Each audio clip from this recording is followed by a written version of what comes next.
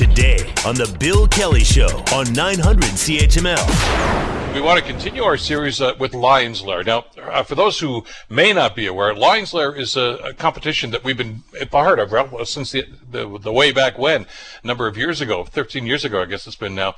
It's an annual event that takes about 16 startup finalists through a summer of training and meetings with investors. They make short pitches, and eventually we eliminated down to 10 different companies who pitch for major prizes.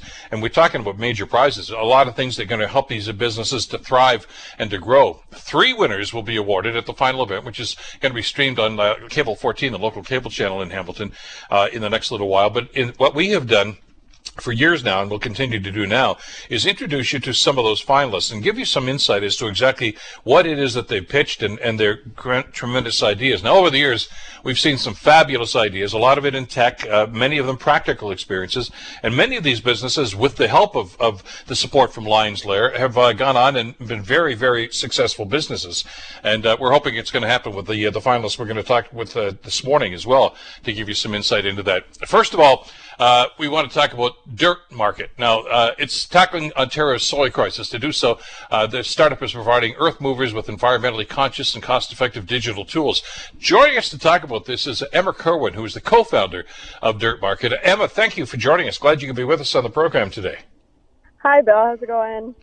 So far, so good. We're hanging in there. Talk to us about the idea and how you came up with Dirt Market. What was maybe the motivation to send you down this road and in that direction, Emma? Yeah, for sure. So it was really out of necessity. We experienced illegal soil dumping firsthand and thought there has to be a better way for soil generators and soil receivers to connect with each other. And when we saw there wasn't a digital option, it was really just sort of like a light bulb moment, and we pursued it right from when we first experienced that illegal soil dumping. We can relate to that. I know our Hamilton listeners can certainly relate to that because it was going on in Flamborough for the longest time. And for those who may not understand the idea of illegal dumping, this is from construction sites, et cetera, can be from any number of different things, and they just truck it to wherever they think they can dump this stuff. Sometimes they pay the landowners and do that, but you have no idea what's in the soil. You have no idea what it's going to do to the water table there, and you have no idea what kind of contaminants are in there, do you? Yeah, absolutely. Or you can send it to a landfill, right, which is a good option, but also can be extremely expensive. So that's when the illegal soil dumping comes in, because it's cheaper to just drive it maybe to a farmer's field or a nearby property and dump it like that, instead of paying those landfill fees or looking for a more appropriate solution. Well, and it's an ugly problem because in many instances, and I covered a lot of the stuff that happened in Flamborough and the areas around Hamilton here, it pits neighbor against neighbor, because the neighbor said, hey, this is, he's taking money to do this, but, he could be contaminating my land with the stuff that's going in there. So it's caused all sorts of problems. So with that in mind, talk to us about Dirt Market then, and how this is going to at least address the problem. Yeah, so what we do is connect those soil generators with the soil receivers that want to receive that soil. So it's called beneficial soil reuse. You can think of it like recycling soil instead of throwing it out. So if there's a project nearby that needs the soil your team is excavating, we'll connect those two parties, and then they're able to send the soil to one another. So that cuts out the landfill fees and also finds a closer site, which can cut down the transportation fees as well. Because some of the stuff gets traveled, as you say, trucked to great distances, so there's a cost of that too. So it's problematic. What kind of feedback, what kind of an uptake are you getting on this?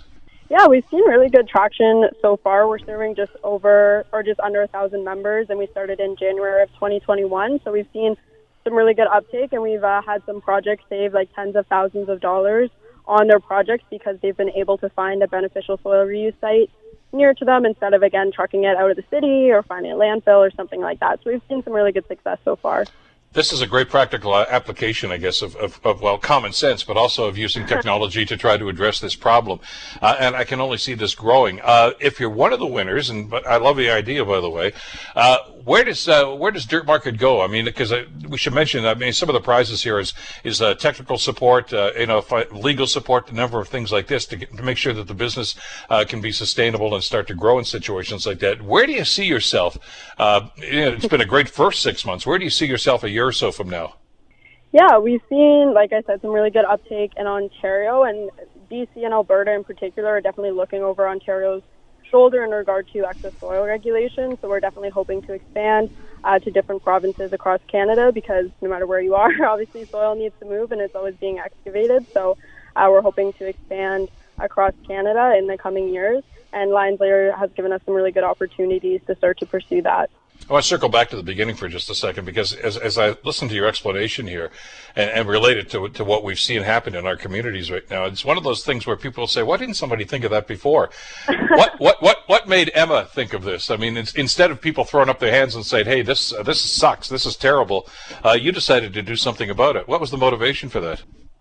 Yeah, I think, again, sort of experiencing it firsthand and saying, why has nobody thought of this yet? And having to deal with that illegal soil in January was a really eye-opening experience. And we just thought, we have the team to do it. Let's try it out. Let's give it a shot and see if it even works. And then within the first month, we had just under 100 sign-ups. So that was sort of that verification that what you're doing, people are looking for it.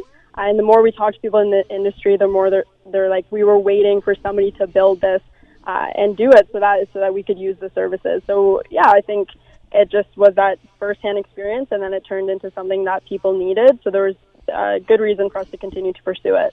Word of mouth is always a great way to spread the word on this, but how do you market something like this to make sure that this is out there and people can understand where it is and how beneficial it can be? Certainly a learning curve. Taking dirt into a digital world is something that it's a bit of definitely a learning curve, I think, for the community. But what we've done is we've done a lot of on-the-ground networking, different construction associations, digital marketing.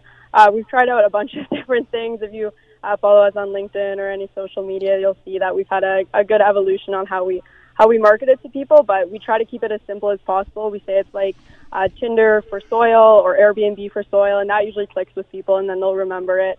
And next time they have soil, they'll be like, oh yeah, we remember that. The Tinder for soil, and that's how people usually remember us. If they want to get some details about this, Emma, where can they go?